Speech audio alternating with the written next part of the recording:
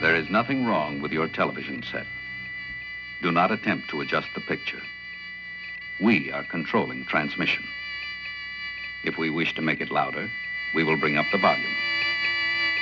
If we wish to make it softer, we will tune it to a whisper. We will control the horizontal. We will control the vertical. We can roll the image, make it flutter. We can change the focus to a soft blur or sharpen it to crystal clarity.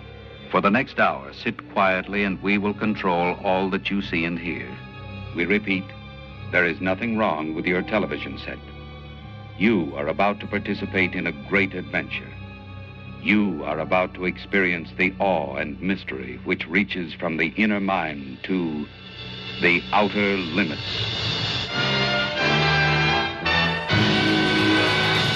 Abs and a six-pack.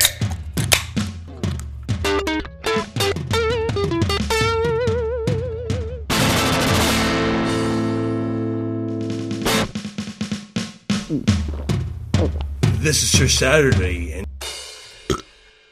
I had a misfire. I had a Sir Saturday misfire. Whoops. Ugh. Gotta lay off the weed. It's abs in a I thought six you were a pack. professional, Chris. I know that the wrong abs in a six pack clip. I guess I can play this one out. Let's do it. this is Sir Saturday, and you're listening to the Abs and the Six Pack podcast. You love it, you want it for Christmas. I was looking for the Fletcher drop, but yeah, that's close enough. Well, we're joined by Phone Boy today. Noah and Caleb are not here today. Noah's got his kids, and Caleb's at work. You know? I always lose co-host. They always vanish. Yeah, story of my life. But how you doing, Phone Boy? I'm pretty good. How are you? I'm pretty good. If you can tell by the intro, I've been diving back into the Outer Limits, watching that show. I brought a bunch of clips from that. That's a righteous show. I mean, I gotta say, it's. I haven't seen that show in a long time, and so I think it originally came out in the '60s or something, or like, and then they did a version in the '80s or '90s or something, which was also kind of okay, but yeah, it's the. I've been rewatching the '90s one. I always, of course, I was a Twilight Zone person, but that's big time. Yeah, Twilight Zone was definitely the better of the shows, but especially the classic Twilight Zones. They brought back Twilight Zone in the 80s, and then they brought back Outer Limits in the 90s. And the original show only had 2 seasons of the Outer Limits, but I think there were 7 seasons for the 90s one. It went into the early 2000s. So I'm it lasted better. I think that with yeah, of course, when you try to do the Twilight Zone after Rod Serling passes away, you really, it does. It's not quite the same, right? So yeah, the movie was okay. It had Dan Aykroyd, and they remade some classic episodes in that movie. I can't remember when it came out. Yeah, the movie. I actually remember seeing the Twilight Zone movie back in 82, 83, something like that. I'm sure the trolls can fact check me, but I do remember seeing that movie, and that was I think I guess I'm trying to remember because they did the they did the famous one with it was William Shatner in the original where they there's something on the wing of the plane on the airplane. Yeah, exactly. That scared the shit out of me when I was version little. of that was actually really good. I mean that one was a fantastic. The version of that one was I mean John Lithgow's a better actor too. They remade the movie. Yeah, well, yeah. That's I don't have my Shatner drop handy, but yeah, no, they there was I wish you into the cornfield, that one where he I wished I turned him into a Jack in the Box, where they're all scared of that little kid. I think the kid was Will Robinson from Lost in Space in the original Twilight Zone.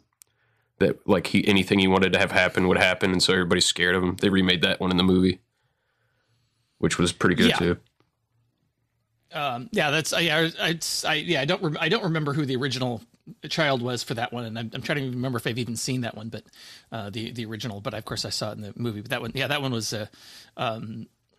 I think that was slightly better. I think with the, I don't know. I remember the movie version much more fondly. I think just because, they had there was the whole TV thing was kind of an interesting take on the whole story too.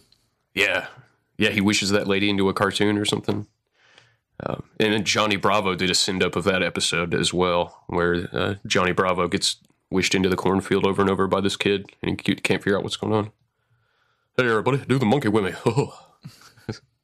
I did find my Shatner drop. I guess I only have one. Weather as a weapon?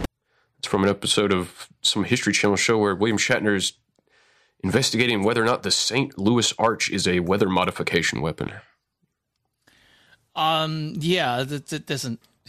Yeah, weather modification. Yeah, that's only been a conspiracy fact for a while, I guess, right? Yeah, I mean, I know HARP can do it, but the St. Louis Arch was a bit of a stretch for me because, yeah, it's one of those. Well, it's funny because I don't know. I guess we're already leading off into science fiction and conspiracy theories, but yeah, I mean, HARP definitely. It's funny because I remember like in the early days of No Agenda, they would, Adam would make jokes about the HARP array, and I think it came back fairly recently as a joke. And yeah, I don't know. I think somebody's playing with the weather around here too, just because it like yesterday it was so went to a band concert yesterday, which is its own form of dystopia, given all the restrictions and everything.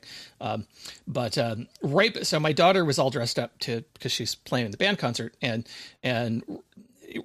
just right after she left, it went from just being kind of, it's just kind of like overcast or whatever, to pouring down rain with hail and everything. And of course, my wife runs after her just to make sure that she actually got in without completely destroying her outfit before, because that would have been disastrous, right? And anyway, it's but she managed to get in before the heavens opened up and poured on everything. But but then, like, I don't know, 20 minutes later, it all stopped. Yeah, no, there's some weird shit going on with the weather. It's like a self-fulfilling prophecy too, because they're saying, oh, look, climate change is causing all these crazy weather events, but they can make the crazy weather events with stuff like HARP and all these, microwave arrays that they have located around the globe. Yeah, pretty crazy. It's going down, ladies and gentlemen. Whoa! I have a clip of one from the original Outer Limits left over from our Bluebeam episode that I did with Blueberry. Have you seen that episode, The Architects of Fear? Oh, it's been so long since I've seen anything that I don't remember, but... Rachel Maddow turned me onto this episode. Oh, Rachel, you mean that one? That person? Yeah. She was talking about how an alien invasion back when Obama was president, a fake alien invasion could help save the economy, and she brings up Watchmen, the graphic novel, and The Outer Limits, which did it before Watchmen came out. This is the opening clip of that Outer Limits episode. Gentlemen, Monday's near miss was the fourth such incident since the thermonuclear age began. So long as the nations of this earth are armed against each other, we're bound to have more such accidents. And eventually, soon, one must prove fatal. These nations must unite. We must make them unite. And gentlemen, we can make them unite. Now, I don't care what reading of history you take, the pattern is always the same. Whenever a bacteria invasion strikes, or a fire rages, or a wild beast roams the streets, then and only then do men stop fighting each other and work together to save themselves. A common enemy, a common fear, that is the only answer. If all the men of the earth are threatened by an enemy from a hostile planet, well, gentlemen, we are going to create that enemy. Suppose something goes wrong. The leading biologists and medical men of the world will be examining our enemy from outer space. And they will be fooled. Our studies, our surgical procedures, our entire plan is perfected. Pretty wild. Because that seems like it's coming up. Yeah, I'd say so. That's right around the corner. And I don't know. The reason I pulled these, and the rest of them are from the 90s, these Outer Limits clips, but it seems like they were super dialed in. Like this is from, I believe, season 1 of the 90s show, the 90s version of the Outer Limits. There is nothing wrong with your television. Do not attempt to adjust the picture. We are now controlling the transmission. We control the horizontal and the vertical. We can deluge you with 1,000 channels or expand one single image to crystal clarity and beyond. We can shape your vision to anything our imagination can conceive. For the next hour, we will control all that you see and hear.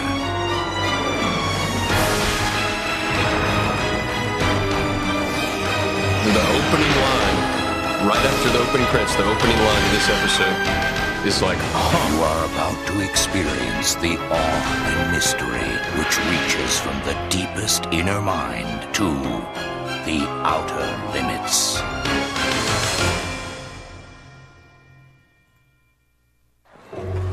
It is said that civilization began when man first became capable of changing his environment. What will happen when man has the ability to change himself? When no human need be cursed by heredity? Will it be the beginning of a glorious new kind of civilization? Or the end of everything we know? As you can see in our presentation, previous attempts with tear gas have not been successful for riot control. As most of you know, for the past 2 years, Metadyne Pharmaceuticals has been developing a clandestine urban control agent for military and civilian law enforcement agencies. I firmly believe in the value of creating a humane urban enforcement weapon. And I still believe the Dayton C viral agent, which carries altered messenger RNA into targeted host cells, is the way to go. But right now, there's a performance shortfall. Unfortunately, while initially effective, the Dayton C viral agent still kills 80% of its animal test subjects. I was like, I had to rewind that when I watched. I was like, what the fuck? Making people... Coincidence? I think not. Yeah, making people docile with mRNA injections. Yeah, God, when did our science fiction start becoming science fact? Right? What the fuck? Yeah. And it's like they've been telling us for decades that this is the way it's going to play out, and it's played out that way. Yeah. No, it's amazing. I can't. Yeah, I highly recommend. Some of it's real goofy, and especially some of the special effects, because I mean it's the 90s, but I think it goes like above and beyond X-Files as far as how dialed in the writers were on the 90s Outer Limits show. It's kind of like amazing, some of the stuff I've been catching in episodes. Like here's I think this one's season 2. This one's pretty good. The daily advances in biotechnology are almost overwhelming. But what does it really mean for our lives? And where will it ultimately lead us?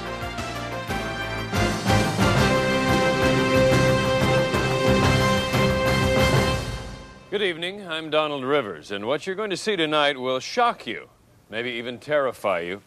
You might be tempted to turn away or change the channel, hoping or praying that none of this is true. What am I supposed to do? It will be my job, my responsibility, to make you listen, to make you believe. How many times have our own elected officials deceived us, used us? Alabama, 1932. The U.S. government denies penicillin to black men infected with syphilis so that researchers can observe the disease run its course. The Tuskegee experiment continues for the next 40 years as scientists watch their subjects' bones, hearts, and nerve tissue slowly disintegrate and do nothing to stop it. 1946, as part of the Manhattan Project, the government secretly injects 12 patients in Rochester, New York, with uranium and plutonium to test the effects of radiation exposure on human beings. 50 years later, the Department of Energy releases files detailing similar experiments on nearly 20,000 other people, including prisoners, mentally disabled children, and pregnant women.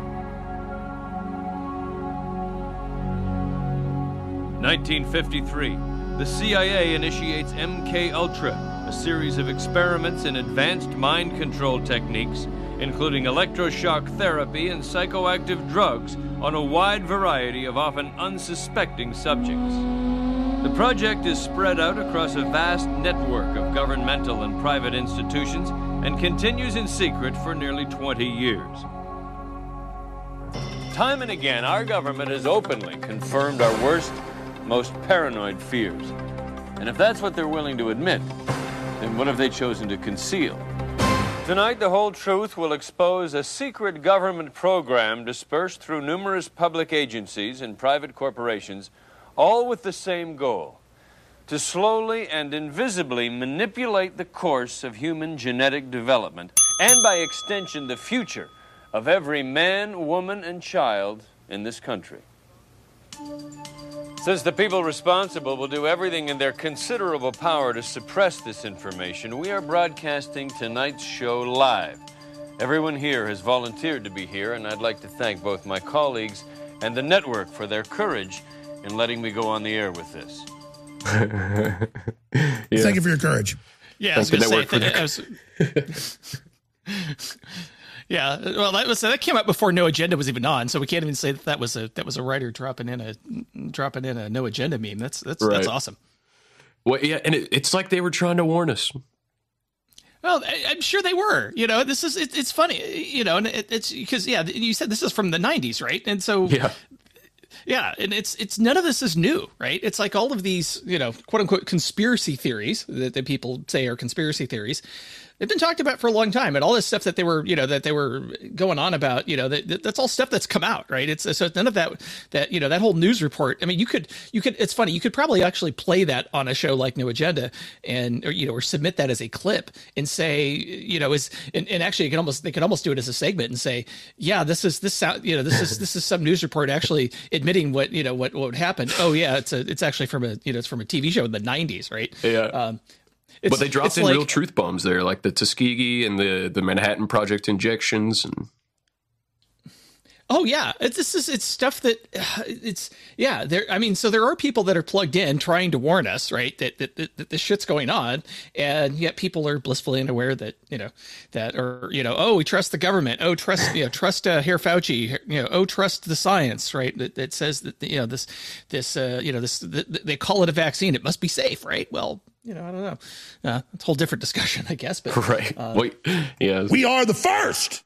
It's not about the credit. It's about I'm spitting this information out at you fast because there's a lot of it, and it's life-saving. Yeah. Yeah. And it's of course it's even funnier now that some of the stuff that I don't know, I'm trying to think about just they were talking about the coronavirus, the COVID-19 came from a lab, and when Trump said it was that was racist or whatever, and now a year later it's coming around maybe it did come from a lab, and it's okay to say that now because we like the current president for whatever reason. Let's be nice. So not to get too political, but it's like, it seems like that the messenger has something to do with them. It's like the message should kind of go beyond the messenger, right? It's like don't shoot the messenger RNA. Yeah, exactly. Well, yeah. Don't shoot that in your system. Yeah. At least when I took the vaccine, and yes, I did, and I have my reasons for doing it. But I took the J&J one, right? Because if I had to take it, that's what I'd go with. Yeah, because it's first of all that at least that has got some the technology behind it has at least been used in previous vaccines, and so it's so it seems safer to me. Now, is it still experimental? Yeah, of course I understand it's experimental, but I also have things that I'm probably going to need it to do some international travel, and I wanted to make sure that I could still get that one before Pfizer decided to take it out because that's what they do, right? So the minute it came back, the minute that it was unpaused, I'm like, okay, let me go see if I can find a place to take this before they take it out again, because of course they're trying. So it's this is Boeing versus Airbus all over again, right? It's the same kind of thing. It's the big pharma attacking each other, and so I'm like, okay, well let me try and get this one and call it good, and we'll see what happens. And I also happen to know my son took the Johnson & Johnson one, and I knew what his reaction to it was, and I'm like, well, okay, I can, if that's what's probably going to happen, I can probably live with that. So right. So I had the benefit of watching for the rest of my family take the different shots and kind of going, I'm going to take that one. Yeah, I saw a meme last night. It was says raise your hand if you got the mRNA vaccine, and it's a person with a little baby arm sticking out of their head. Yeah, exactly. Yeah. That was my joke to the family. I said, so yeah, just let me know if you grow a third arm or something. Right. Yeah, which could be handy. But yeah, a third arm would be awesome. Although it might be kind of hard to run around or whatever. But it depends on what you're doing. It depends on where the third arm grew, I guess, as to how useful it would be. Yeah. Hey yo, there's a wiener joke in there somewhere. Yeah, well, of course there is. Yeah, it's there's always a wiener joke. I think all men wouldn't mind having a larger third hand, as it were. Yeah. I have a long series of clips from a climate change Outer Limits episode. Yeah. So, and that's oh yeah. And I think it's funny that they all talk about, like, this is my general theory on climate change. They can't fucking predict the weather. Like, if you can predict when you can start getting the weather accurate, then we can start talking about your ability to predict the climate in 100 years, right? Like, you can't tell me it's going to rain tomorrow or in 5 minutes. No shit. Yesterday, it was supposed to be thunderstorming. They said right now, and it's sunny outside. I'm looking out the window, but it was supposed to be thunderstorming here. It was according to what they said yesterday. So, yeah, exactly. So So I kind of laugh at the whole the climate change thing. Not to saying that we shouldn't decrease our impact on the climate. I'm not. So I say that on one hand. On the other hand, I'm saying, yeah, we could potentially not pollute the environment and use things much more responsibly, right? I mean, I think it's so it's not we forgot about the reduce and reuse part of of the whole recycling mantra from the 70s and 80s you should reuse things as much as possible, and you should reduce the amount of stuff you use. That makes nothing but sense. It's nothing matters more than saving the planet from Republicans. I sent all those on Earth Day. I sent all those South Park climate change clips from 20 years ago to Adam. I'm glad he got some use out of them. Yeah, that's true. I might send. At first, nobody knew what caused the dam to break. But now, shocking new evidence has indicated that the flood in Beaverton was caused by global warming.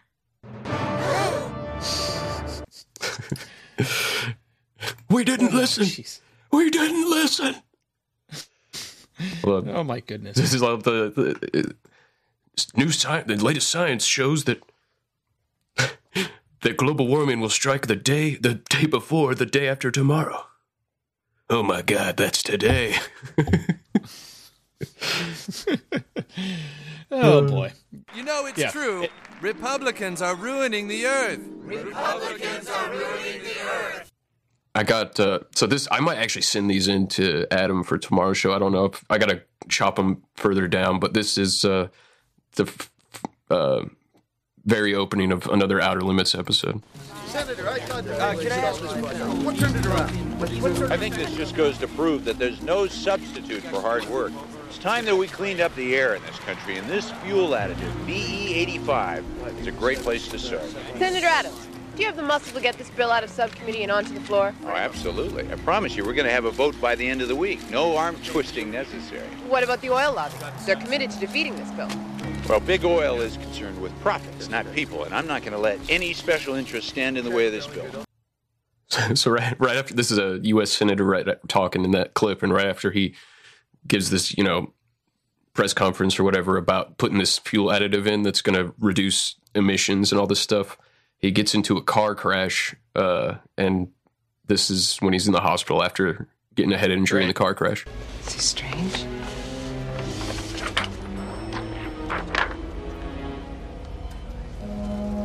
I'm going to have to order new MRIs. Why? Somebody's obviously made a mistake. What kind of mistake? Why don't we finish up here and get you back upstairs?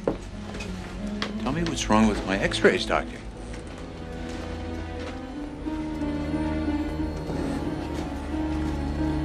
According to these pictures, your brain seems to have 4 lobes instead of 2. And you have organs in your body that I don't recognize.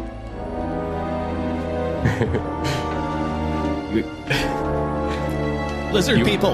Yeah. Yep. Where's my bell? Yeah. So, do you want to make a prediction about what this episode's about? Well, yeah, the fact that there's lizard people running the country. What else is new? Yeah, exactly. And that's literally what it is. They're some kind of reptoid race. Yeah, I'll keep going with these clips. This is, he's still in the hospital in this clip. Secret Service comes in to rush him out of there.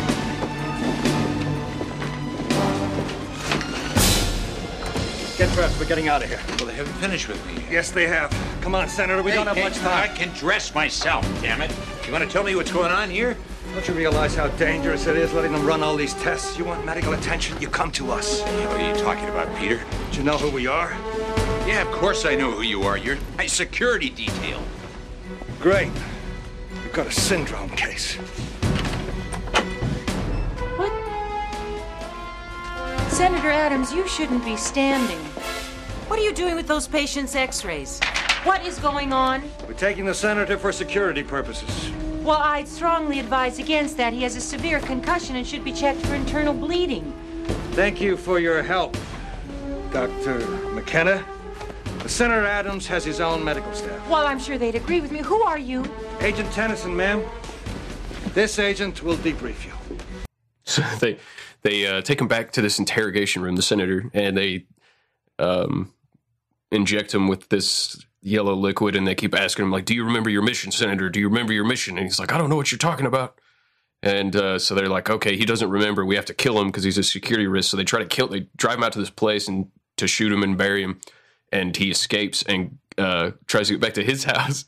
But they're there waiting at his house, and he sees them before they see him. So then he doubles back and goes to his mom's house to check in with her.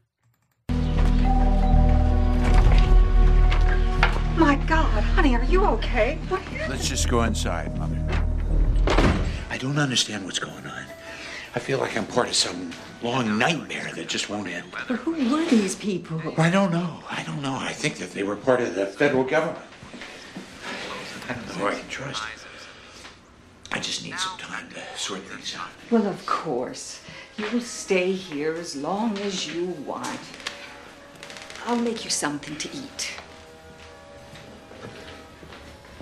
So his mom goes into the other room and picks up the phone.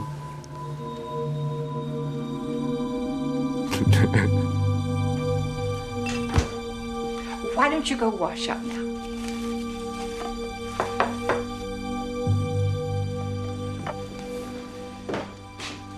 Because of course Mom's in on it. Or, yeah.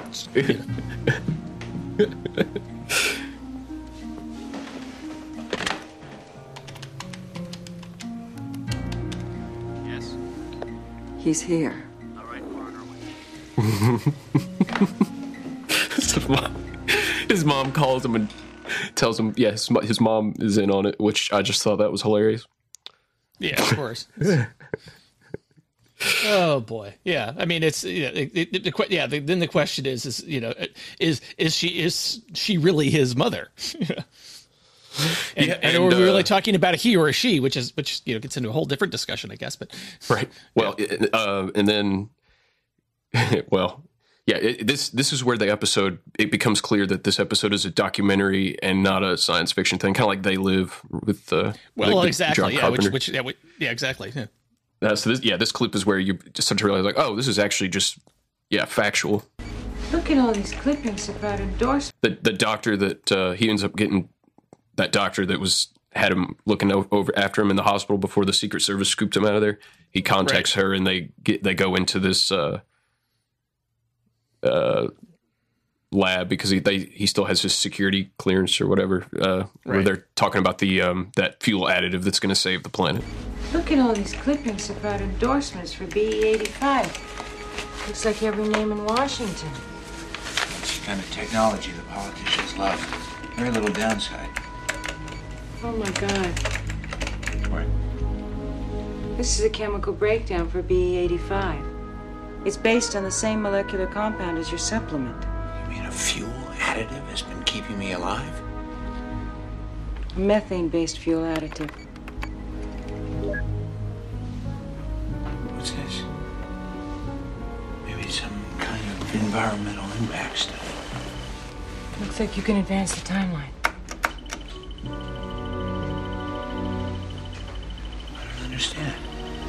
All the studies said that it would burn clean, improve the air.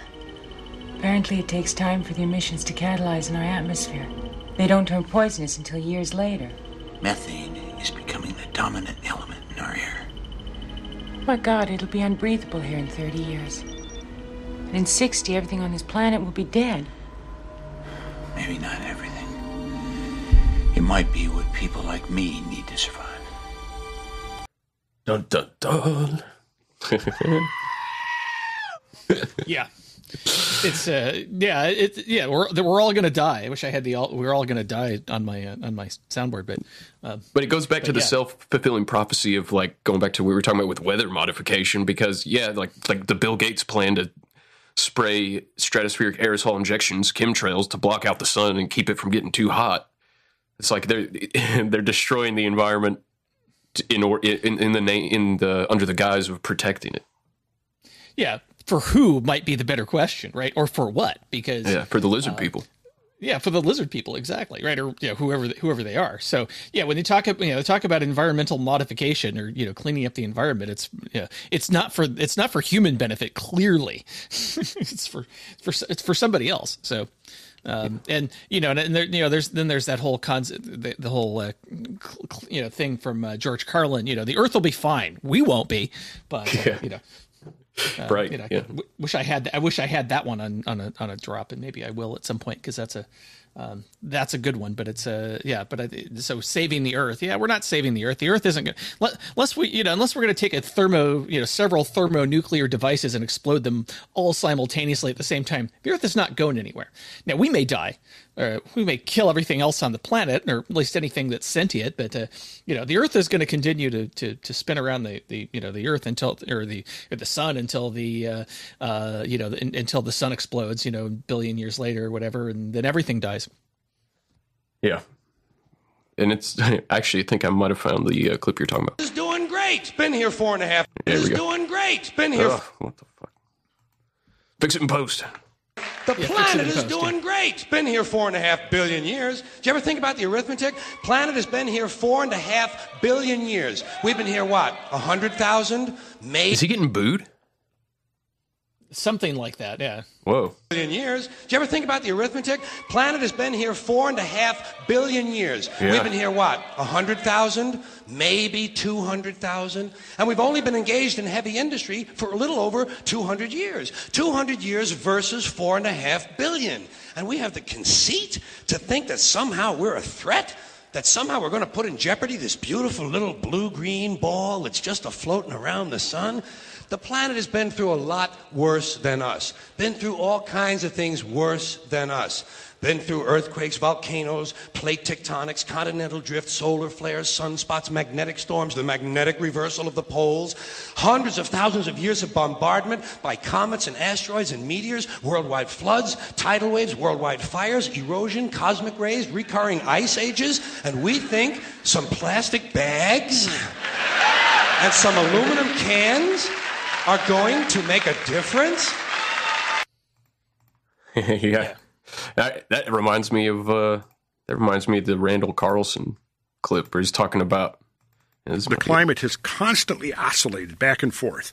And when we look at the Holocene, going back 10,000 years, and then we take that comparatively and we go back 250 to 400,000 years, we can now begin to reconstruct these intervals of glacial periods, interglacial. And here's the thing that should be sobering to everybody on the planet today as we think about climate change and all of this, because obviously it's constantly in the news and all. The longest interglacial period now on record for at least the last 250,000 years, the longest one, the longest unbroken period of interglacial warmth is the Holocene, the one we're in now. We've already exceeded by several millennia the longest previous period of interglacial warmth. I don't hear him talking about that. I don't hear Al Gore talking about that. I don't hear anybody talking about that in mainstream media, but it's hard scientific fact.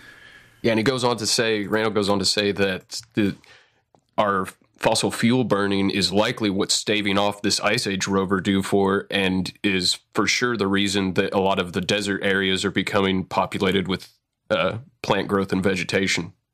Yeah, it could be. And, because they were talking about, in the 70s, they were, you can find the clip of this, I'm sure. This is, I forget what the series was, but I know that Leonard Nimoy was the voiceover on it. But they were talking about, essentially the coming ice age, right? Global cooling was the panic in the 70s, right? And, yeah. So now wouldn't it be ironic if we're basically staving off global cooling because we are because we're burning fossil fuels? I mean, that would be just that would blow everybody's mind, right? And I think that's people think the science is settled. It's not settled. We don't even know what the fuck we're doing most of the time. Yeah, exactly. Science. I wish I had that on my board too. But we just don't I think there are so many things that we just don't know as humans, right? We don't understand all the relationships of everything. And, the difference between magic and science, quote unquote, is just understanding, having an explanation of things. And there's, I think everything that we experience in life has an explanation. We may not understand what it is, but there's an explanation for it. But I think but everything is so interrelated and so complicated that I think it's, that I don't think any one human can figure it out. And, maybe a group of us can figure it out, maybe, but I think it's I don't think we're in it. Yeah, I think we could very well be staving off global cooling because we're burning fossil fuels and then we talk about I think what is the current thing is we should have electric cars. Well, where do the batteries come from? Aren't the minerals for those mined by brown children in sandy places? Nobody talks about that. And then you might get the we will eventually get to the point where that won't be a problem. I'm like, well, okay, when is that exactly? Because you're making these you're assuming that we're gonna solve a problem that we haven't solved yet, by the way, right? It's one of the few pieces of we've made all this progress in technology. Batteries are one of the few things we haven't really made a whole lot of progress in. The batteries are still fundamentally the same thing they were 20, 30 years ago, and they're dangerous, right? That's the thing. The bigger the battery, the more dangerous it is. I mean, even a small battery, I've had cell phones for years and the batteries in some of those things swell up after a while. And that's just, and you don't want those things to explode because they're full of dangerous chemicals, right? And so, plus electric cars are powered by coal plants. It actually takes more carbon emissions usually to power the fueling, the recharging stations for electric cars. Well, exactly. Now, so in some place like the Pacific Northwest, where we've got cheap hydroelectric, right? And so it's maybe less of a concern, but it's like, okay, well, the wind doesn't blow all the time. The sun doesn't shine all the time. You have to account for these cycles of the fact that it's not always blowing and you store it when you can, but what are you going to store them in? You store them in the batteries. Okay, well, that's not nobody's doing the full environmental impact to understand, okay, is this really a better approach, right? I'm all for clean air, don't get me wrong, and I'm all for being more efficient, but nobody talks about efficiency necessarily. They talk about it's fresh cleaner for the environment. Yeah, exactly. It's like, I like fresh air. Yeah, well, that I do have on my board, and I've got fresh air, motherfucker. Hell yeah. And you're dumb. You touched on a lot there. I did find the Leonard Nimoy clip, but first we got to play the obligatory electric car clip. Hey there, Richard. Oh, hey, Gerald. New car? Yeah, it's a hybrid. I just couldn't sit back and be a part of destroying the Earth anymore. Well, good for you. Oh, thanks. The emissions from a vehicle like yours causes irreparable damage to the ozone. I drive a hybrid. It's much better for the environment. Thanks. Hey, is that a hybrid? Oh, yes, you've got one too, I see.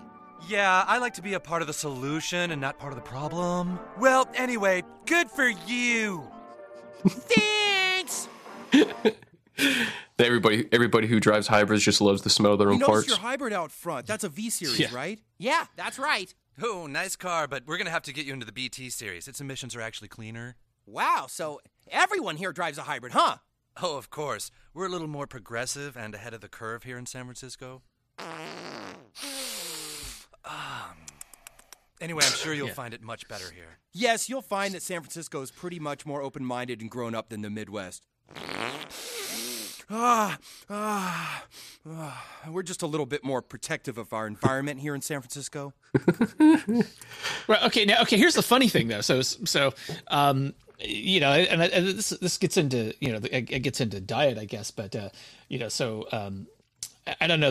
So if you eat mostly vegetables, right, and actually you know you can get pretty gassy. It turns out, and so that's kind of, it's. I don't know that they were intentionally making a joke about that, but that to me, it's like there seems to be a high correlation between people saying, "Hey, I like, you know, that, you know, being all snooty about hybrids or electric cars and being, you know, that, you know, being vegans or something, right?" And I'm sure I'm making some assumptions there, but I don't think that I don't know if they were intentionally making that joke. But that was something I kind of caught in those clips. It's like, yeah, there's probably a correlation.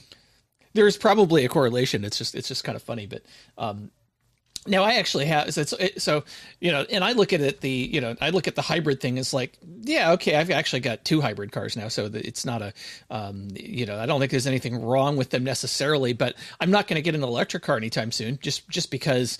Yeah, I'd like to be able to, go drive my car somewhere and not have to worry about plugging it in and waiting for the thing to charge, right? It's like nobody talks about that either. It's like, you know, if you actually like to drive your car for any length of time, an electric car's not going to work because you can only drive it, 200 miles or whatever before you got to go sit and charge it for however long it takes to charge. Like, right. Yeah. And, you know, it's like, no, that doesn't work, right? You know, whereas I can go in my Prius, right, and go, and I can drive it like any other car, and, you know, don't have to worry about, you know, there's, you know, gas stations are everywhere. Yeah, it gets better gas mileage. Oh, by the way, actually there's another funny thing about if we actually cared about fuel efficiency. So it turns out that there are much more fuel efficient cars in other countries because they have different regulations than we do, right? So things are diesel or whatever, right? That they can get better gas mileage, and so the same car manufacturers that they sell cars here, right, offer cars in other countries where, first of all, gas is way more expensive, and second of all, they have emission requirements or or fuel efficiency requirements that far exceed what the American government requires. And so what you end up with is, they have much more fuel efficient cars. It turns out that you can't buy those same cars in the United States, right? So if I want to go buy a much more fuel efficient version of X, whatever the car is, I'd have to probably import it from another country, assuming that I could even do that, right? That might be a whole nother thing. And it really comes down to the fact that a lot of part of the reason for that, and this came up recently when we started talking about, like, for example, Washington State is wanting to go. They're wanting to have zero emission cars by 2030, or being required or whatever. Which is, I won't get into that, but the reason for that, and part of that requirement is switching over from fuel taxes, so by the way, Washington State has one of the highest fuel taxes in the country.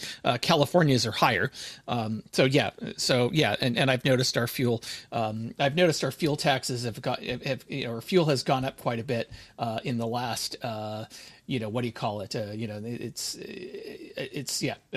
hate to hit back there. Fuel has gone up at like $1 a gallon.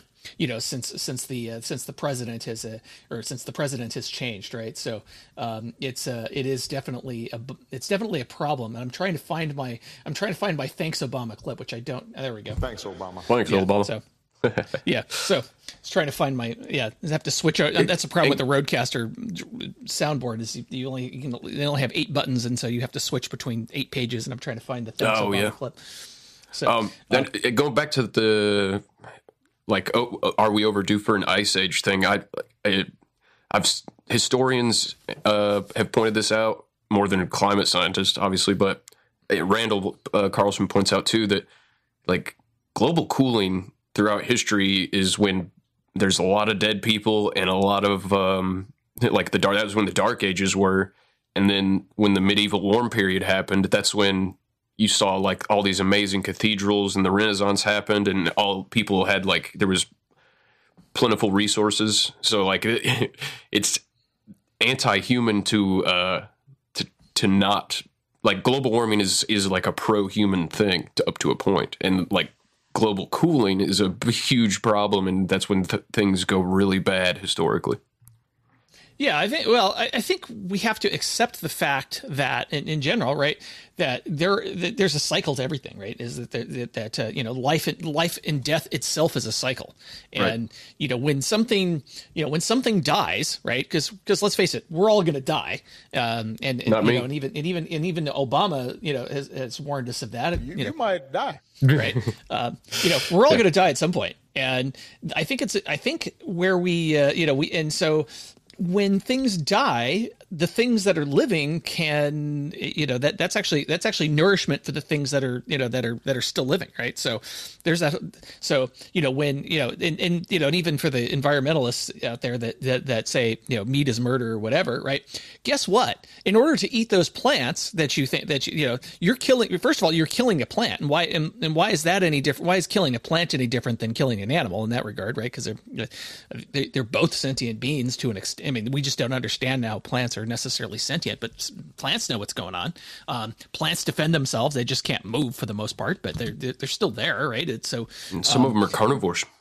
Yeah, exactly, right. And there are carnivorous plants. So I think saying that and by the way, like in the harvesting of plants, a lot of animals die. I don't know if you know this or not, right? But so personally, I'd rather eat the animals because you probably eat fewer of them, and and they're much more nutrient dense. But anyway, I wasn't. You can eat the animals. You can fuck the animals. If I had a fucking animal, okay. If I had a fucking chick that was dressed up as an animal, he didn't even ask me if I had to fuck him, but obviously I'm gonna fuck him. Obviously. The fuck, dude. That was my buddy drunk talking to Nick the Rat. Nick the Rat was like, which he didn't even. Anyway, that's a whole nother conversation. Bestiality. Well, anything involving Nick the Rat is a rat hole. Well, yeah, there is that. Yeah. So I will bend that fucking rat over. Jared O'Neill. Dude, you got clips out the ass. Yeah. Okay, so before I forget, that Leonard Nimoy clip you're asking for, found it on Bingit.io. There you go. In 1977, the worst winter in a century struck the United States. Arctic cold gripped the Midwest for weeks on end. Great blizzards paralyzed cities of the Northeast. One desperate night in Buffalo, 8 people froze to death in marooned cars. Pat Bushnell was on the road that night. Traffic just absolutely stopped. I was afraid of being stuck in the car all night long with the cold and the wind running out of gas. And then what? I think that if we had to go through a real bad winter, just like we just went through, I think we'd have to think about moving someplace else. Move where? The brutal Buffalo winter might become common all over the United States. Climate experts believe the next ice age is on its way. According to recent evidence, it could come sooner than anyone had expected. What am I supposed to do? At weather stations in the far north, temperatures have been dropping for 30 years. Ridiculous! Seacoasts, long free of summer ice, are now blocked year-round. According to some climatologists, within a lifetime, we might be living in the next ice age. Just enjoy yourselves. You are going to love it. This is the real world right here. This is not fantasy land. And I risk my life doing this. This isn't breadcrumbs and horse shit. You might die. Probably. Yeah. Sucking in soot. Yeah, exactly. That's another one. Yeah. It's It's just funny though. Oh, go ahead, sorry. Yeah, now I forgot what I was going to say, but I think I blew it. Yeah, we all blew it. Yeah. What am I supposed to do? I was going to say my balls. I forgot. When we did that post show, when you blew up my power transformer, whoever did. Yeah, my handlers may or may not have done that. Yeah. Yeah. So you brought up network, and oh yeah, exactly. And I was like, man, I have to you brought up like everybody needs to go full Howard Beale and just say they're mad as hell and they're not going to take it anymore. And so I was like, man, I haven't seen that movie in forever. I went back, I bought it and watched it. That movie holds up as just a timeless masterpiece. That's it does, more relevant today than ever. Yeah, and it was, you know, and it was done, what, 76 or something? Yep, 1976. Yeah. Yeah, of course, the ironic thing is that they ultimately get to Howard Beale, right? So, you know, spoiler alert, I guess. But so, you know, that mad as hell speech is probably about halfway through the movie. And then, you know, he becomes a, you have entertainment meddled sensation. with the primal forces of nature, Mr. Beale. Yeah, exactly. And then he gives such a powerful speech that he convinces Howard Beale, like, there is no America, no Russia, no China, no Iran. There is IBM and DuPont. And he convinces Howard to, like, preach that message. So why me? Because you're on television, dummy. Yeah, exactly. Because you could actually convince people of that. Yeah. So it's, you know, but again, it's that same one world government thing, you know, that they've, kumbaya, like, you know, they've been talking about this forever, right? It's like, okay, we need a common enemy and we need to unite. And, you know, it's like fake alien invasion. Fake alien invasion. Well, you know, and you know, or fake virus, as the case may be, right? Or a virus that, you know, pretending the virus is much more dangerous than it actually is. Yep. Yeah. Howard Beale's ratings get real bad after he starts telling everybody that, like, the age of humanity is over, and, you know, I love that they shoot him. They, like, the network, because they can't get him off the air because that rich dude that owns it wants to keep him on, but it's killing their ratings. So they have people shoot him. And then, like, the closing line, the narrator just says, "This was the story of Howard Beale, the first man in history to be killed because he had lousy ratings." Yeah. Well, yeah, it's, you know, I mean, ratings do matter at some point, right? Right. Especially in a world where the media is controlled by by a few gatekeepers. I'd say, you know, now I'm sure people have other, you know, people have really died because of lousy ratings, or have been killed, or have been you know, I don't know, shuffled off the mortal coil or whatever because of lousy ratings. But, you know, now the media is democratized. I mean, you and I are sitting here just shooting the shit over a microphone, and, you know, or, you know, in clean feed, whatever. It's, you know, in the words of Cold Acid. Thank God for the internet. Yeah, that's Bill Gates, but yeah. Well, potato. Is there a difference? You're right. At this point, what difference does it make? Yeah. Well, I got. I do have, I think, two more clips of the Outer Limits climate change episode. So we last left off. The senator is where did we leave off? Let's see. Look at all element in our air. Oh yeah, so they found out that the environmental fuel additive is actually poisoning everything with methane. Yeah, exactly. And so this is, I think, right after that they walk into this back room and there's this giant, like, vertical fish tank with a scaly looking humanoid in it, like slimy, scaly humanoid with really long fingers. And they're looking at that, and then this guy walks in. One of the senator's Who's there? friends.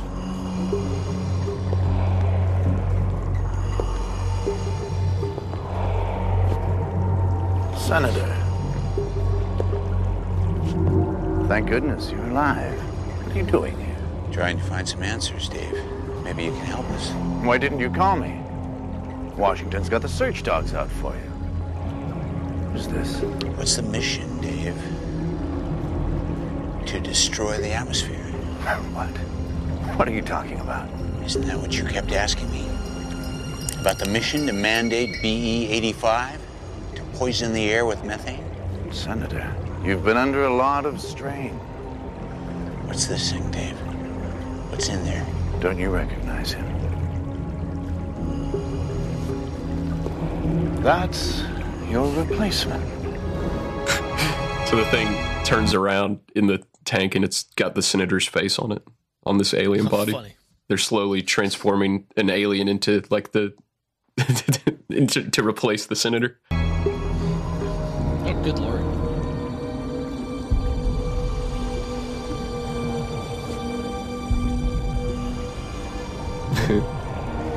Are you telling me that that thing is alive? Come on, Richard. You know it's one of us.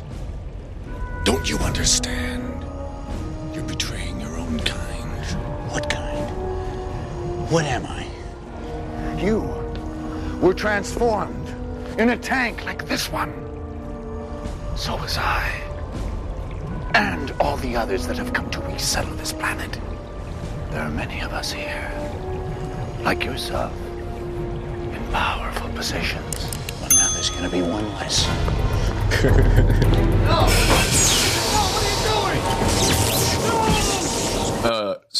So then they take the senator and that doctor who is human, take the dude at gunpoint into the conference room.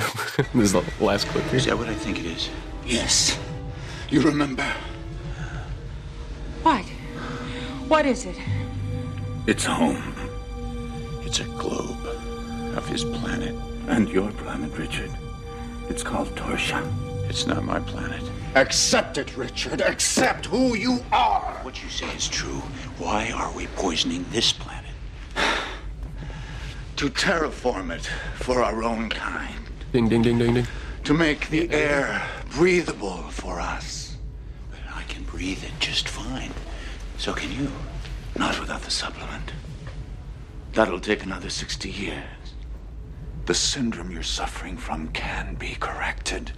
What is the syndrome you're talking about? Xoric syndrome. You have human brain lobes implanted in your head, pushing your natural lobes up front, making them vulnerable to head trauma. It's the only flaw in our technology. But I remember growing up in Idaho. Not some strange planet. You and your mother resettled in Idaho when you were a child.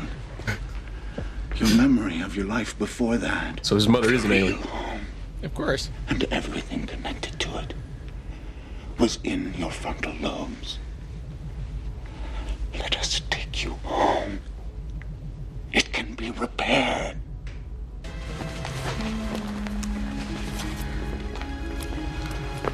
What are you doing? Well, they tried to use the media against me. It's time I straighten things out. Oh, you can't call the press? How do you know who to trust? The one who's the biggest pain in the ass. Kyle Haller, please. Tell him Senator Richard Adams is calling. Haller never cut the BE-85 plan any slack at all. He can't be one of them. Are you willing to risk your life on that? Yeah, and yours too. Hey, Kyle, how you doing? So he ends up getting in a taxi cab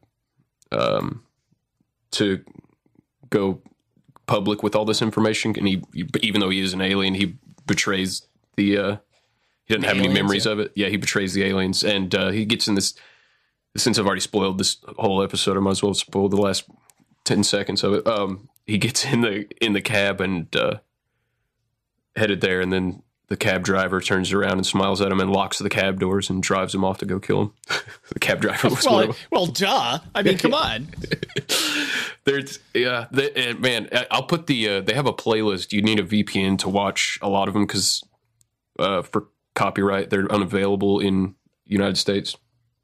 Well, but they have the whole series on YouTube. Every self-respecting dude named Ben has a VPN that puts him in a different country, of course. Right. Yeah. So that I'll put that in the show notes, and some of them you can watch. I think that episode and a handful of other ones you can watch without. But yeah. Anyway, so they're all on YouTube. I'll put that in the show notes. There's some good Outer Limits episodes, man. I couldn't believe some of the stuff like I was seeing on there. And that last one about the climate change.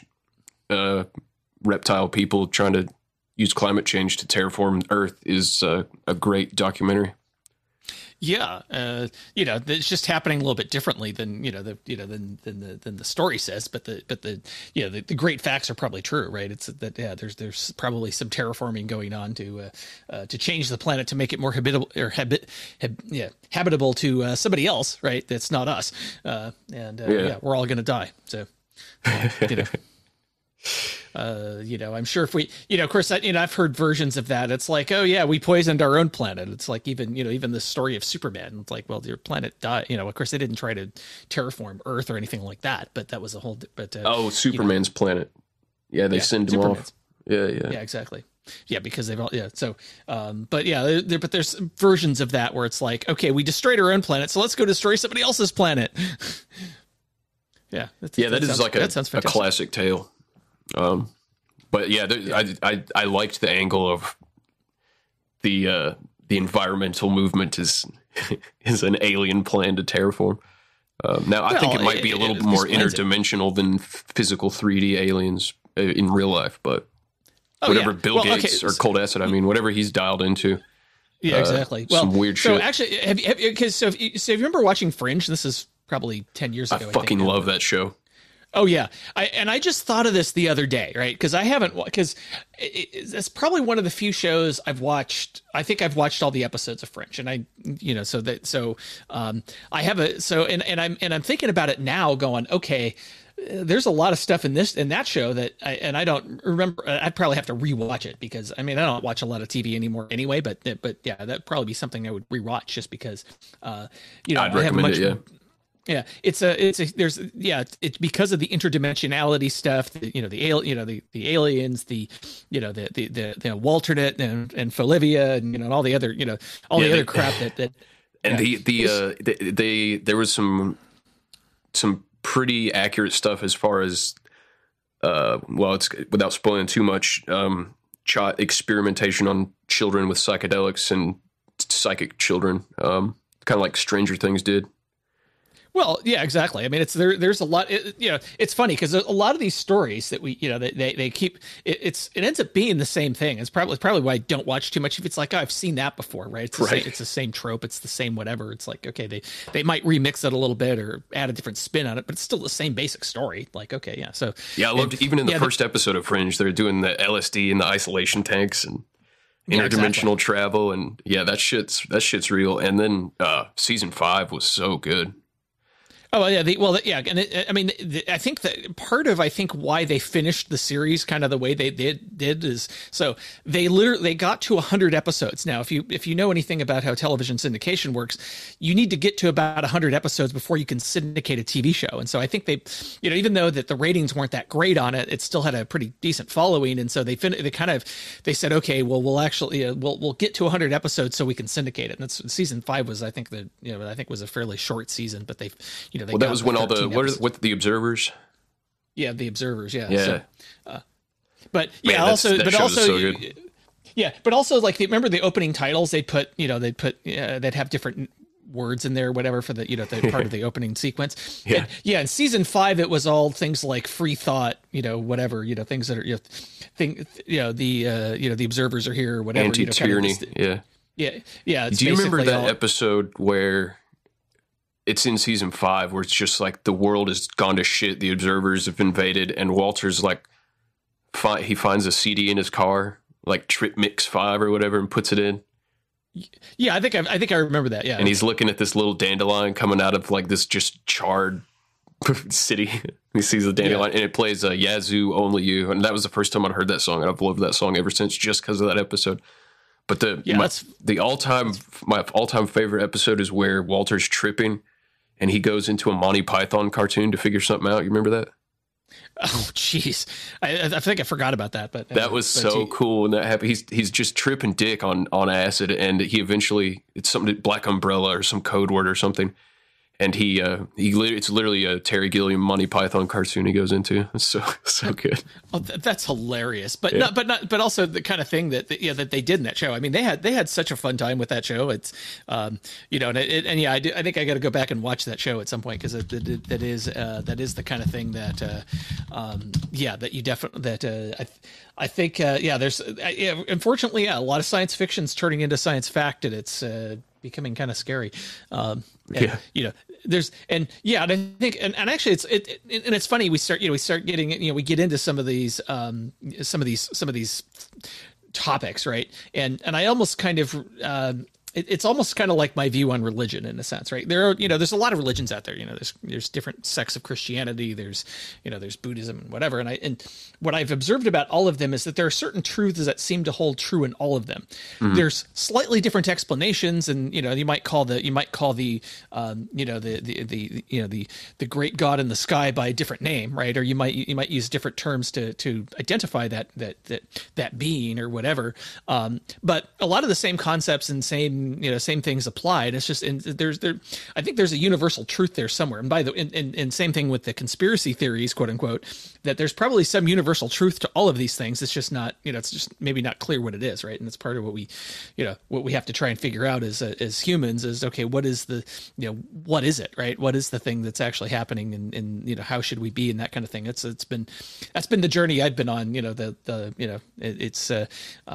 as I go through the world and see what, again, as I start learning more about, what's going on out there, it's like, a lot of this, I'm hearing the same thing over and over again. We might differ on the details, but it's hard to lie about the great facts. And that's I was talking to God the other day, and I said, got to have more fun. Yeah, exactly.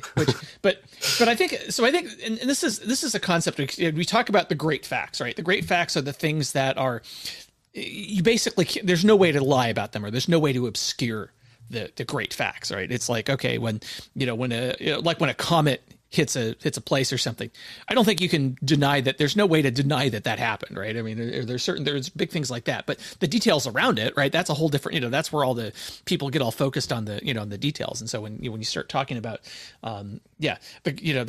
it's hard to lie about the great facts themselves. And that's actually what you want to try to take away from any sort of story is, okay, what are the great facts? And the rest is just, stuff that people bicker over in details. And the details may not be that important in the grand scheme of things. And maybe they are, but that's where people, that's where all the lies happen, is in the details, not in the great facts themselves, right? It's like, okay, well, we'll take the last election, right? It's clear that, just based on what happened, so, Biden, quote unquote, won the election, right? Well, why did that happen? That's a debate, that's a whole debate, right? It's like, okay, well, unfortunately, but again, try to find the great facts in the stories, and then the rest is, is all, which is what the mainstream media does, right? It's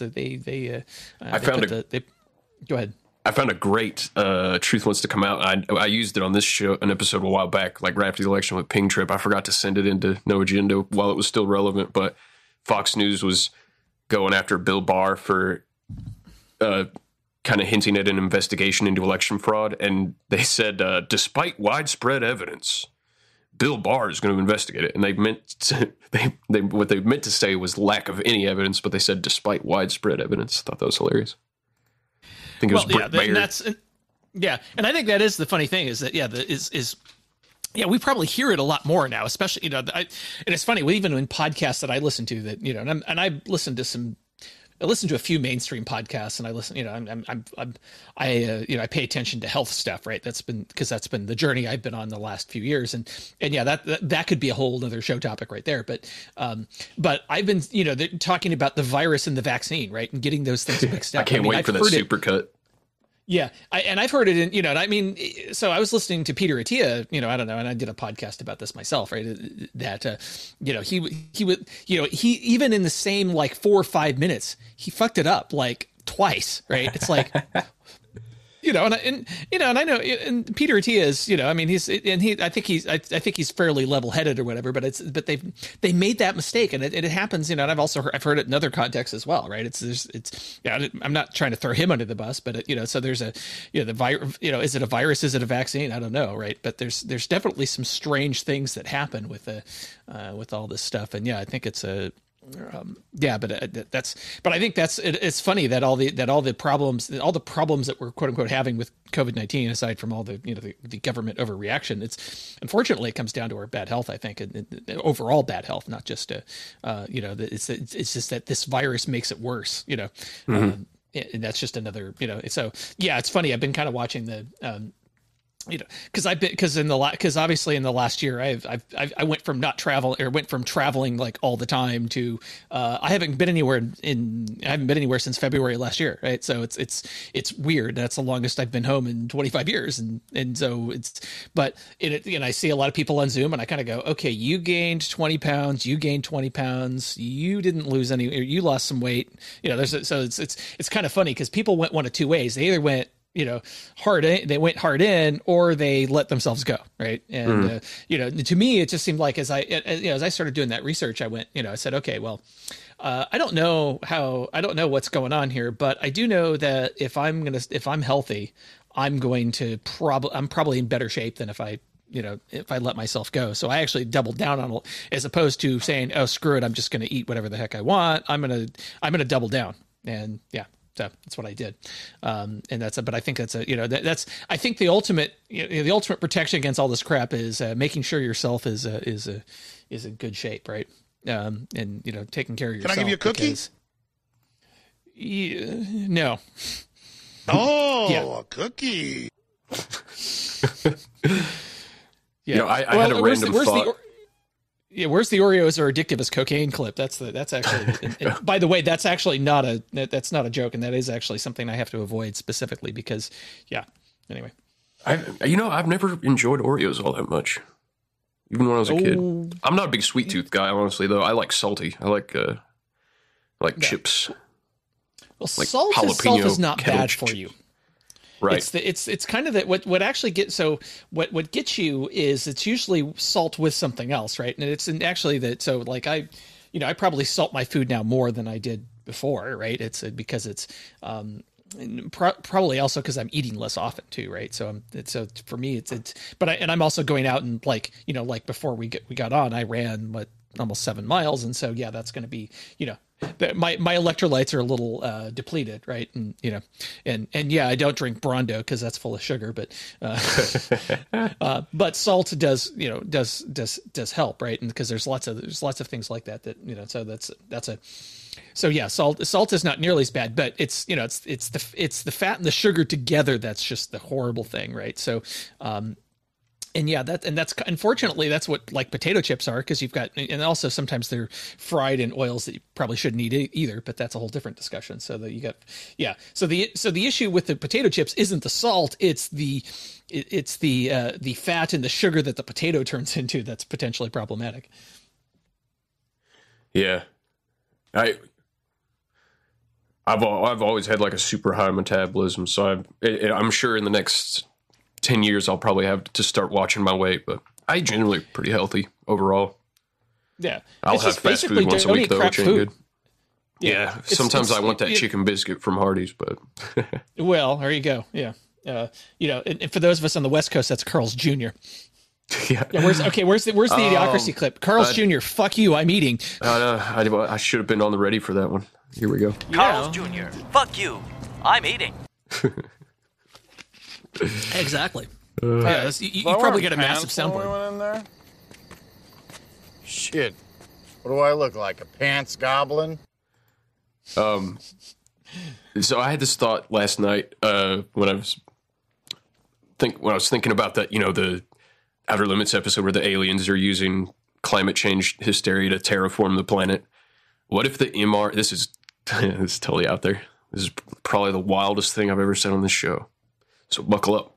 What if the mRNA injections are terraforming your body for interdimensional, like demonic possession? That's an angle I hadn't considered before. I gotta admit that, and maybe it is, right? Is that there is, because we don't know exactly your soul is attached to your DNA in some way, I think so.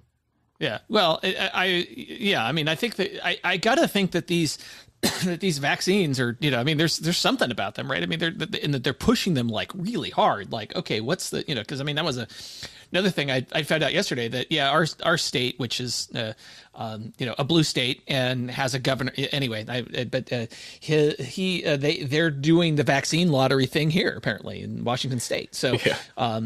and I don't. Yeah, I was kind of looking it over. I'm just like, okay, well, yeah, all right. I guess I might win something for getting, I might win something for getting this jab, but I don't know. I'm hoping that it doesn't end up in we all going to die, right? I mean, of course we're all going to die, but I want to, I'd rather die when I'm 95 and finished with a run or something like that, rather than man, I don't want dying in a bed because I got long. some random. I can't. Whatever. I'm gonna be tired by then. Well, whatever the age is, right? I mean, because I was looking this up the other day. Like, so you know who Jack LaLanne is, right? Or you've heard of him. So he's this guy that was just known for being this fitness, like, just he was doing. Wait, is that the guy that Bill Hicks has the joke about? I don't know, but it's okay. Jack LaLanne was this buff dude that he got on television in probably the 50s and was doing fitness stuff. He was originally something in the San Francisco Bay Area, then it became like a nationwide thing. It was it's kind of on TV in the 80s. You might be a little young to have seen it. I probably could have seen it, but I don't think I did. But he was in the zeitgeist at some point. But this guy lived until so at some point he started, he discovered, physical fitness and working out and that kind of thing. And was the dude, even when he died some years ago at the age of 95, and the dude was buff and working out every day. And, and it was just, so he's he's kind of the godfather of physical fitness, as far as kind of the modern physical fitness movement, and he just but yeah, I think the day he either the day before he died or the day he died or whatever, he was still working out like 2 hours a day kind of thing, doing different kinds of things, and he's always, and I could argue with some of his dietary advice, but for the most part it's like, don't eat crap, and that's because he also was on about like, yeah, you need to eat properly, right? It's not just about you need to work, you need to exercise and work out and that kind of thing, and we can argue about the specifics of it, but all of those things matter, right? It's like, yeah, food is fuel, and if you're it's like your car, right? If you put the wrong fuel in your car's not going to run, right? And body's the same way, right? It's a little more complex than a thermodynamics equation, so it's not even calories in, calories out, but it's like, yeah, you feed yourself you feed your body the right nourishment, you're going to get much better results, right? And that's I have a counterpoint from Bill Hicks. It was Jim Fixx was the guy I was thinking of, different guy. Okay. I don't know if this is going to be the right clip, but I might have to skip around. Okay. It's an insane world, and I'm proud to be part of it. I do smoke. If this bothers anybody, I recommend you looking around the world in which we live and shutting your fucking mouth.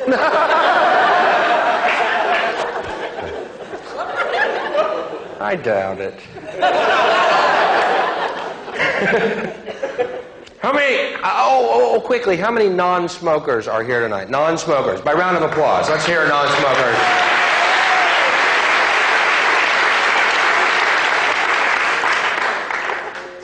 Good.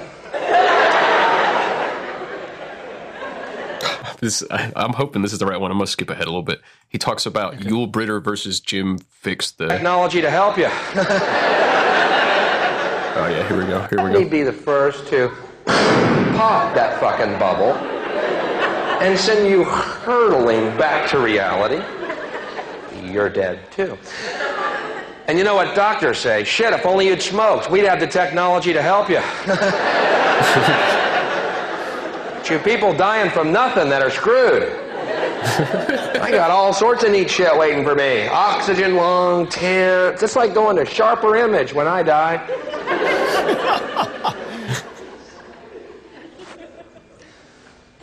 Yeah, people say the stupidest things too. Hey, quit smoking, you get your sense of smell back.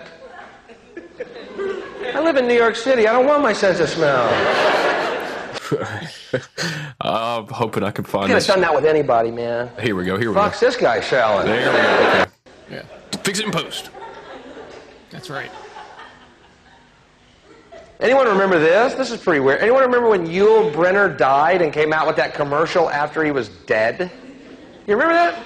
I'm Yul Brynner, and I'm dead now. The fuck's this guy selling?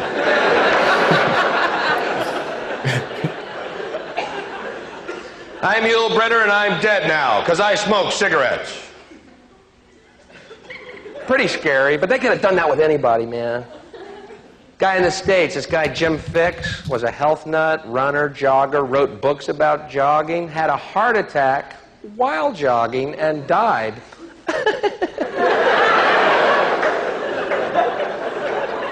They should have done that commercial with that guy.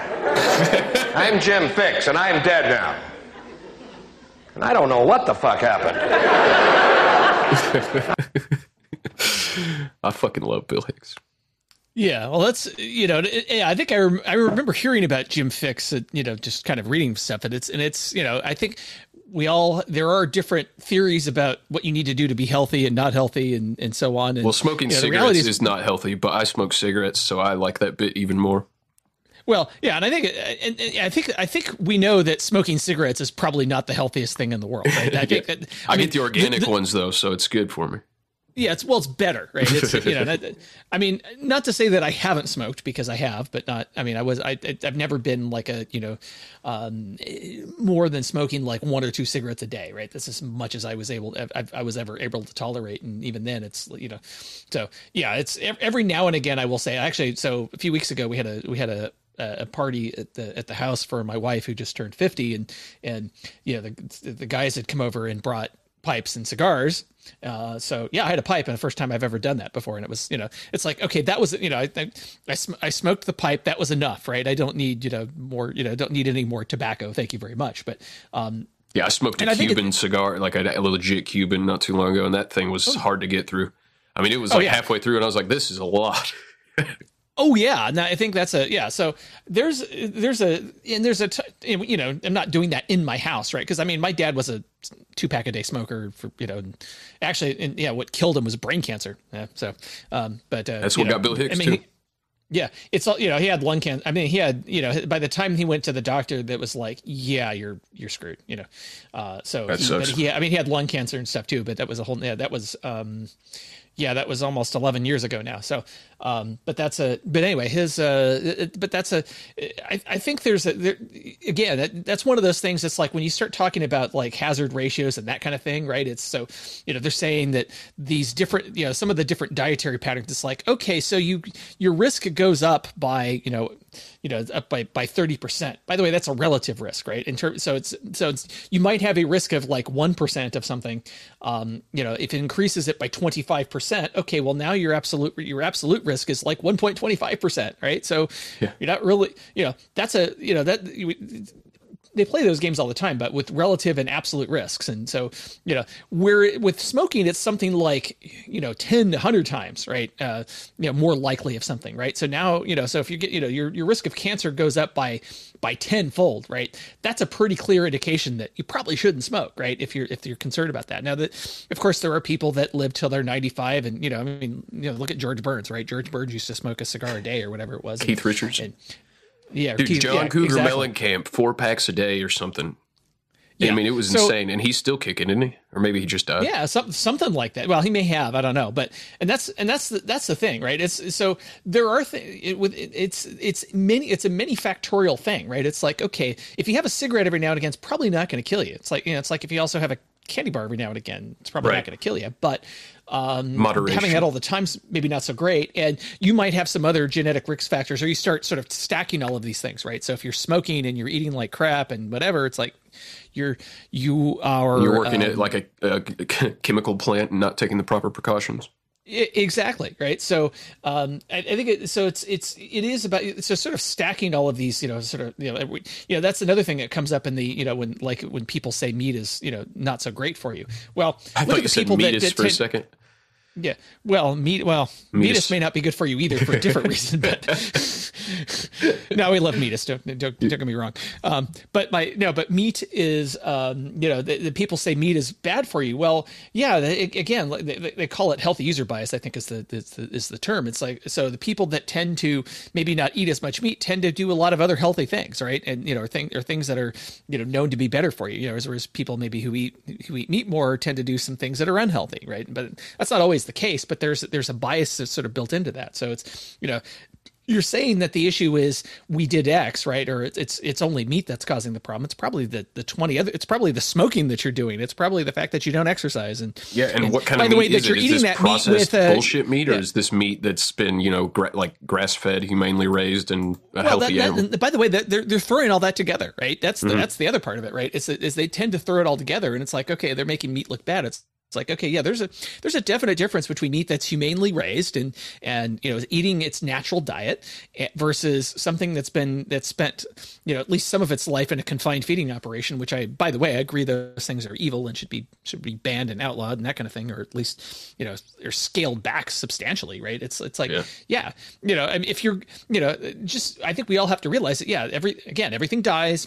So that you can subsist, right? And so, as long as you're respectful of that life, I think that's where it goes. And we should all be, a lot of the food is, part of it's unhealthy because, we've been raping the soil and pulling, we've been using chemical fertilizers to fertilize it, not using doing things the way that nature has been working for millennia, right? It's just been, all of these things sort of work in concert with one another, and and put in all these different, and by the way, peeing and pooping on the earth as part of that process, right? That recycles the nutrients into the ground and makes the ground more fertile and makes for much more nutrient rich, plants that grow out of it. And, maybe we shouldn't be eating strawberries from from South America if we don't live in South America, right? We should be eating,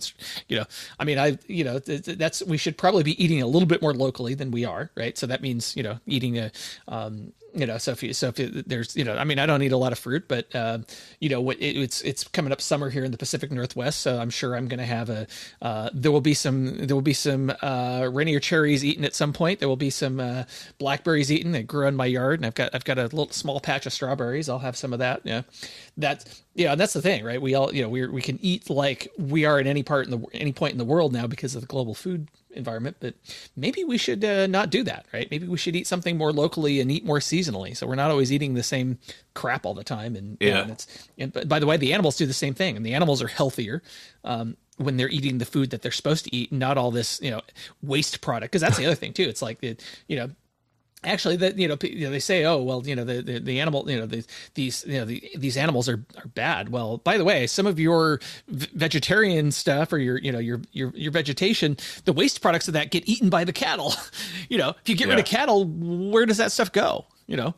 There's just a lot of things that just people don't fully understand with the food system, and I think we all just need to get back to nature, right? That's what I've been trying to, that's what I've been trying to do. It's like get back to what, the way humans are supposed to be. And, by the way, again, smoking is something that humans probably did, but maybe not with all those chemicals in it. So, I mean, if you are going to smoke, you might as well smoke, you might as well smoke something that, that doesn't have all the additives and, that kind of thing. Right. Is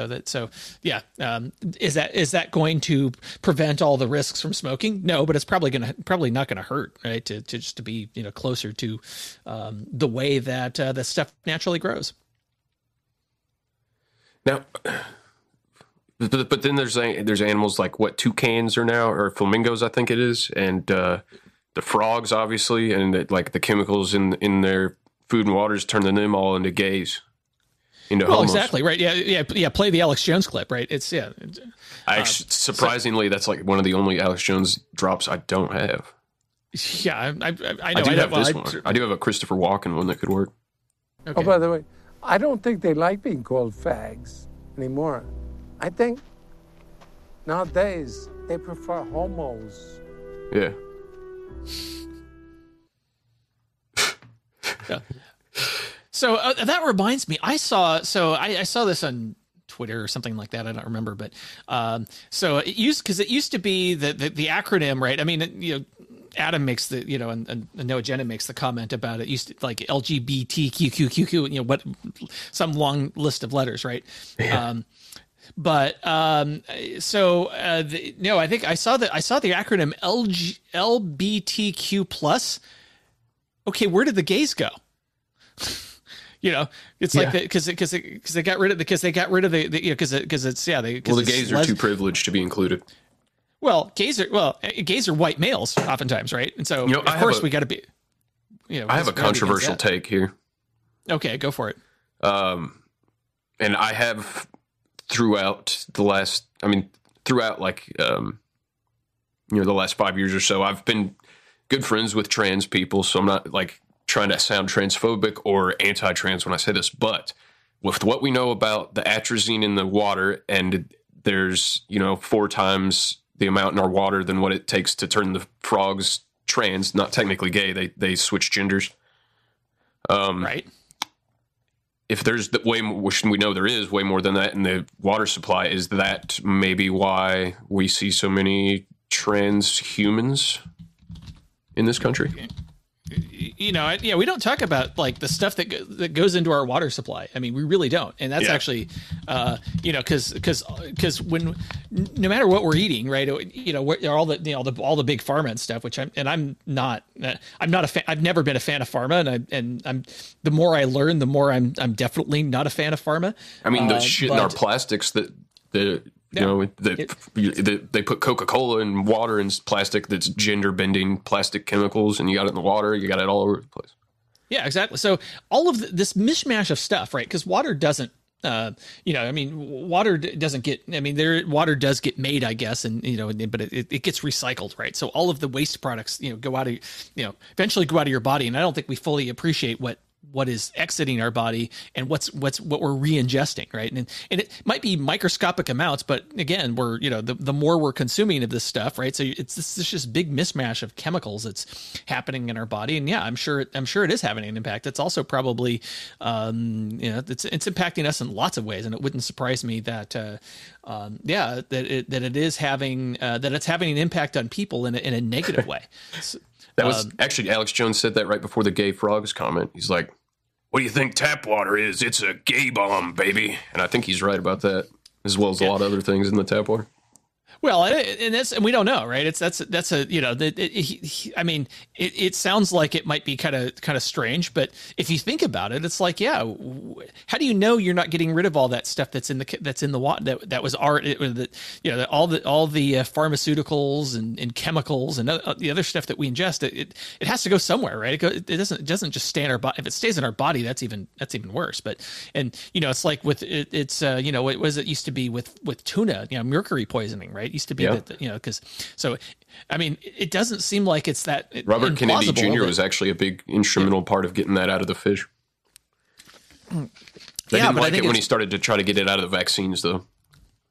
Well, yeah, because that harms business, right? If you get it out of the vaccines, that's where the big money's made. Yeah, how else are we going to sell this Ritalin and Adderall to kids if they don't have ADHD and shit? Well, yeah, exactly. You could, yeah. I mean, that's a whole other theory. It's like, they create the problem and the solution for it, right? Yeah, it's like what Dvorak was talking about not too long ago on No Agenda about Bill Gates maybe being behind the viruses that or McAfee, I guess it was, being behind the viruses that he made the antivirus for. Something like that. Yeah, well, that's that hits a little close to home only because that's part of what I do for my day job is cybersecurity stuff, and I can tell you, I mean, there may be people that do that in cybersecurity. I don't know, but seems like it. I know we don't do that. Well, yeah, and it's problem reaction solution. It's it's a good business model. I think but it wouldn't surprise me if there are people that do that. And I'm not implicating anybody here, and I'm not saying that it actually does happen, but it certainly seems plausible, right? Because in order to, I would be shocked if it didn't happen. Honestly, yeah, exactly. I mean, it's just you just kind of think through it, and it's like, yeah, we talk about white hat and black hat hackers, and what's the difference between them, really, right? It's like, well, okay, what's the what do you are you attacking or defending in a sense, but you still end up having to deploy a lot of the same techniques, and actually and it's funny because like an attacker only has to be right once, whereas a defender has to be right 100% of the time. So it's actually harder, I think, to be on the defense than it is to be on the offense, because you can just throw shit at an adversary until their defenses don't break out or whatever, they make a mistake or something, and then so it's a pretty thankless job being in cybersecurity as a defender. If you're an attacker, you get all the you can do all the interesting stuff, but as part of that business, you're actually there's people that are on the that actually do think like an attacker, and then we try to figure out how to defend against it, right? So it's kind of a, and this is also where AI and machine learning, all that stuff comes in too, right? It's like, okay, how do we find the things that are malicious when it's not obvious? Because some things it's very obvious, and other things, of course, it's part of a much larger game, right?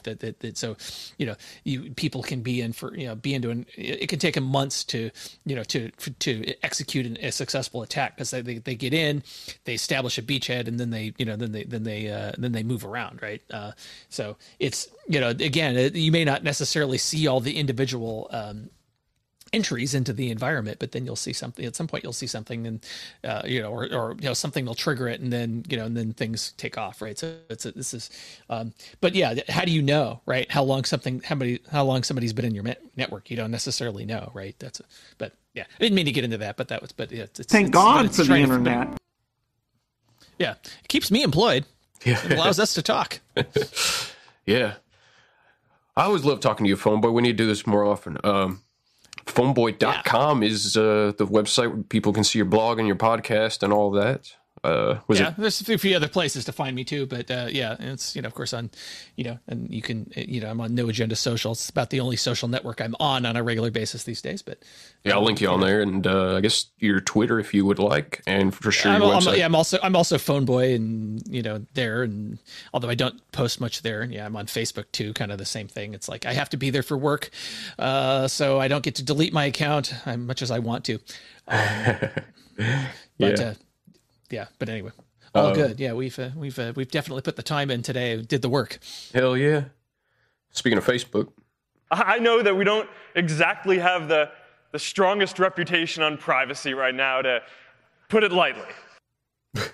I don't like Facebook, and I don't like the internet. As a Fletcher clip. Yes. Well, yeah, man. Thanks for hanging today. And anything else people need to know or find you that you're doing? You can find me. Yeah, I've only had the name Phoneboy for 25 years, so the SEO on Phoneboy is pretty good. So you can find me somewhere. Hell yeah. Yeah, man. I'll tell you what, that dang old internet, man. You just go on there and point and click, get in there, talk about www.com, and you got them naked chicks on there, man. You go click, click, click, click, click, click, click, click, click. It's real easy, man. Thanks again, Phoneboy, and bye, everybody. Bye. Hi, this is Gilbert Gottfried, and I just watched that podcast, Abe and a Six-Pack, and it was the worst. It was the worst shit I've ever watched. It just shows anybody can have a podcast, and even by those standards of anyone having a podcast, this one was shit. It's like, it's stupid, it's boring, it's a waste of time. And, there are 2-year-olds with podcasts that are more worthwhile listening to than that. It's just, don't waste your time. Really, really avoid it like the plague.